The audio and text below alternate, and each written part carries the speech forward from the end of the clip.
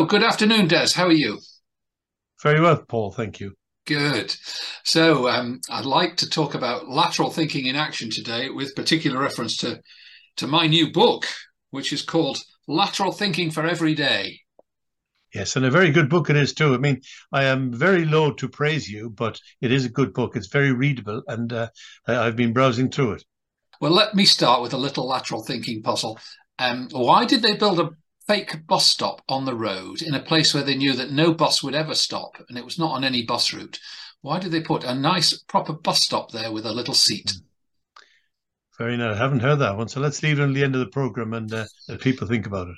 Have you got any examples of lateral thinking in action for me? Well, I mean, I heard somebody say quite recently, I mean, how come they put a man on the moon before they put luggage on wheels?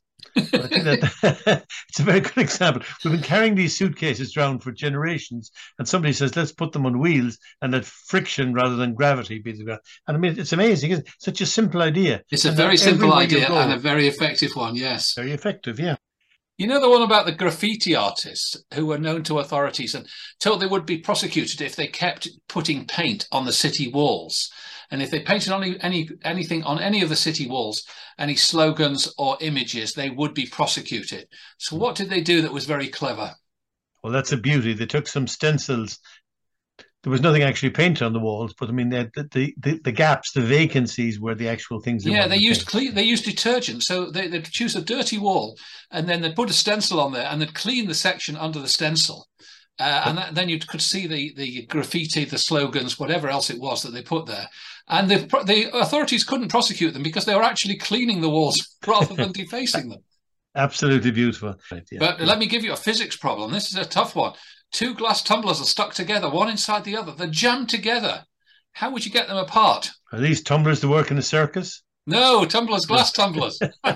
Glass tumblers, yeah, yeah, yeah. No, I don't know that one. Well, you put cold water into the inner glass, and then you put the two of them into a bowl of hot water. So the outer glass expands and the inner glass The other one contracts, contracts. and then they just come apart. That's beautiful. Well, I've always maintained, you see, that we learn science and we learn mathematics in school. But we never really use it, and we're never taught how to use it. But this is an example currently in Ireland, which has led to an absolute social revolution. And it's called the Greenway Revolution. And a lot of railway lines in Ireland closed in the early part of the 20th century, and they were left just there as derelict railway lines. Now, somebody got the idea of turning them into greenway walks, and the country is now almost completely covered with whole railway lines, which are greenway walks. And you can walk on them, you can run on them, you can cycle on them, but you can't take cars and motorbikes. And it's led to a whole social revolution because with all these greenways come shops and bicycle hire and all sorts of other things. And it really has transformed the whole country from a very simple idea. Some derelict railway lines, what do you do with them? And I think that's a lovely example of lateral thinking. It is, and it's a good Yeah, story. But it yeah. does remind me of the story of the man who walked from Cork to Dublin on the main roads, and he never passed a single pub. Did you know that? That was me. He never he went passed a to, single he pub. went into everyone. Tell us about your book now. Well, first of all, where did you get the idea for writing the book? I mean, lateral thinking is just in puzzles. You wanted to bring it into reality. I did, and I've been writing blogs for many years, and I've blogged on the subject. I wanted to publish the blogs and bring them up to date and make them relevant to people, because people often ask, "What is lateral thinking? How can I use it? Why do we need it?" And this book attempts to answer all of those questions. I look first of all at some very serious issues, the dangers of conformity.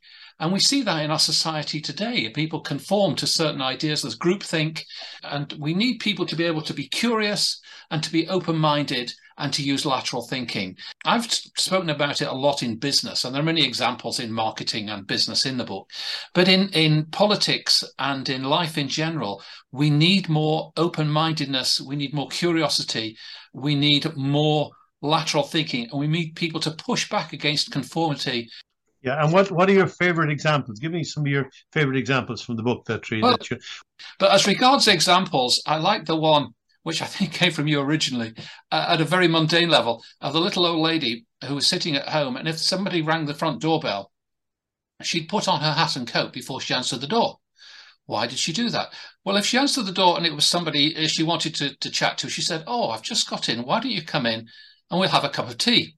But if it was somebody who was a real bore she didn't want to speak to, she'd say, "Oh, what a pity. I'm just on my way out. We'll have to meet some other time for a chat." And that's lateral thinking at a very mundane level, very mundane. There are clever solutions. I heard about the Estonian police. In Estonia, if the police catch somebody speeding in their car, they can give them a fine, like in every other country. But many rich people, the fine doesn't really bother them. They get back in the car and off they charge to their meeting or whatever. But in Estonia, they've got a new penalty. And the penalty the police can apply is they can say to the person, right, you've got to get out of your car, lock it up, and stand outside your car for 45 minutes. So we'll come back in 45 minutes' time. If you're not here, then you face a very severe penalty. So what you do is you penalise them in time rather than money. And the person who was speeding was probably dashing to a meeting or in a hurry to get somewhere. So it's quite a penalty for them, but it doesn't cost the authorities anything to apply that sanction. And yet for rich people, it would be quite an effective deterrent. Yeah. Around 1900, a lot of inventors thought, well, there's no point trying to invent anything. Everything's been invented already. And physics just became measuring distances and things like that to a greater and greater degree of precision, but nothing fundamentally new. And then you can add relativity and the atomic revolution. Now, are we in the state where we feel, well, what new things have been invented in the last 20 years that are revolutionary? Not very many, to be honest. Not very many. After the war, there is a possibility that we could be near the limit. We could actually be near the limit. But on the other hand, it'd be very foolish to think that there aren't other things waiting to be discovered. Well, the big thing that's going to change our lives or all the lives of our children and grandchildren is artificial intelligence. And that's just roaring along at the moment. Have you tried ChatGPT yet? The artificial intelligence engine which can write a thesis for you or write a letter to your granny or anything. So how do you think I wrote my thesis originally? It was very primitive in those days. Yeah. So, at the last meeting I attended before I retired in college, one of the topics was plagiarism.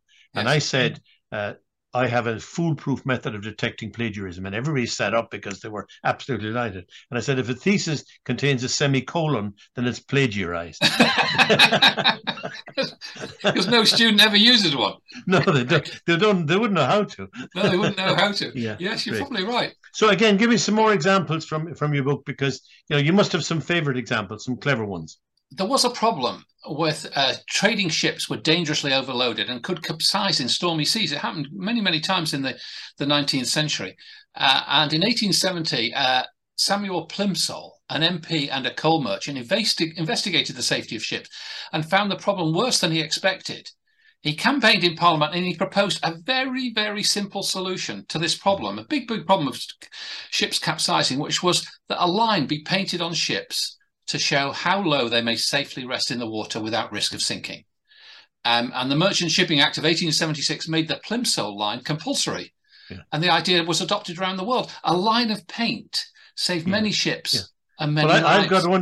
I've got one tattooed across my midriff as well when I go swimming. So, I mean, it's got a wider applicability. And when we look back on these things, we think, why didn't anyone think of that before? That's so obvious. Yeah.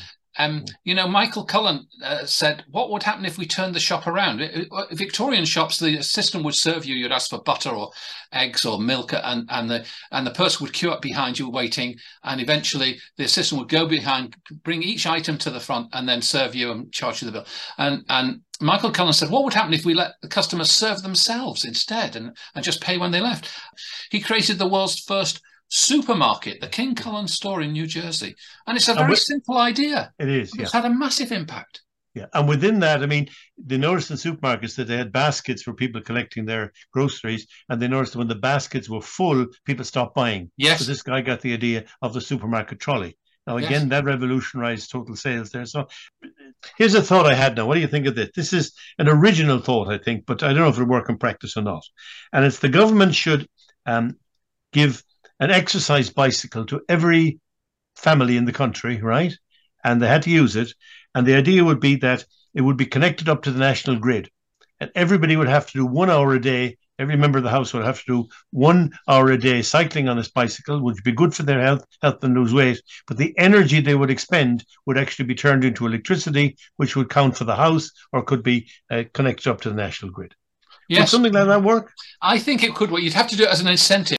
problems I have with education is they don't teach kids to be alert and aware and think on their feet and sort of be innovative. You learn the curriculum, you learn what's there. You go into the laboratory to verify the experiments Yes. rather than find out the truth for yourself. And I mean, Indeed. And, the main school exam in the UK, the GCSE, a lot of it is multiple choice questions. So you get, what was the name of the first wife of Henry VIII? And you get 5 answers. One of them's right, the other 4 are wrong.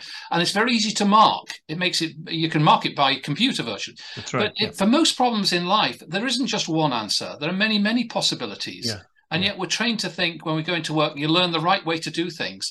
But we need people who will say, just a minute, is there a better way to do this? And the answer to that is nearly always yes. Yes. Yeah. And in fact, our book of mathematical lateral thinking puzzles, that's different from other books of maths puzzles because in each case, there's a good way to solve the problem, a mathematical way, but there's also a clever, a cunning, a lateral way to do it. And that's what appeals to you and me, is finding that alternative route to solving the problem. Like the old question of, there are 73 players in the knockout tennis tournament. How many matches must there be? Well, you can do the calculation and in terms of rounds and buys and how many buys go into each round, and you get it to a multiple of 2. So you get down to 4 and 2 and 1. Or you can say the lateral way to solve it, as you know, is to say each match produces one loser. And with 73 people in the competition, one person wins all their games and the other 72 people all lose one game. Therefore, there are 72 games. That's an absolute beauty. But I think it's great to try and extend it to more advanced mathematics as well, which I think I've managed to do. Indeed. Yes, it's called Mathematical Lateral Thinking Puzzles, published by Sterling Publishing. And as Des says, available at all levels, from a really bright kid at junior school, certainly through secondary school, and even up to undergraduate level, I would say. Yeah. Good. All right. So are you going to give me the solution to the bus stop puzzle, please? Yes. What thoughts did you have? Why would the authorities put a bus stop on a road on which they knew there was never any bus ever came? It was not on a bus route, and it was not part of a film. It was not part of a set. It was there for a purpose, a serious purpose. What was it? Was it there to make motorists take more care? No. Should I tell you the answer? Please do. It was outside an old people's home. And some of the old people, the residents, were suffering from dementia or loss of memory. They would wander out of the home. And if they got to the road, they would see the bus stop and they would sit there and wait for a bus. And if the attendants noticed that one of the residents was missing, they'd go out to the road and very often find them sitting at the bus stop patiently. That's very nice. Yes, Lateral Thinking for Every Day is the book, which I would recommend. And it has serious stuff in it, but it has light-hearted stuff. It's got riddles. It's got a lot of stories and examples from all sorts of different walks of life, from warfare, from sport, certainly from business. And it's got some practical methods you can use as well. Yeah. Well, I would thoroughly recommend it as well. And thank you very much, Des. Thank you.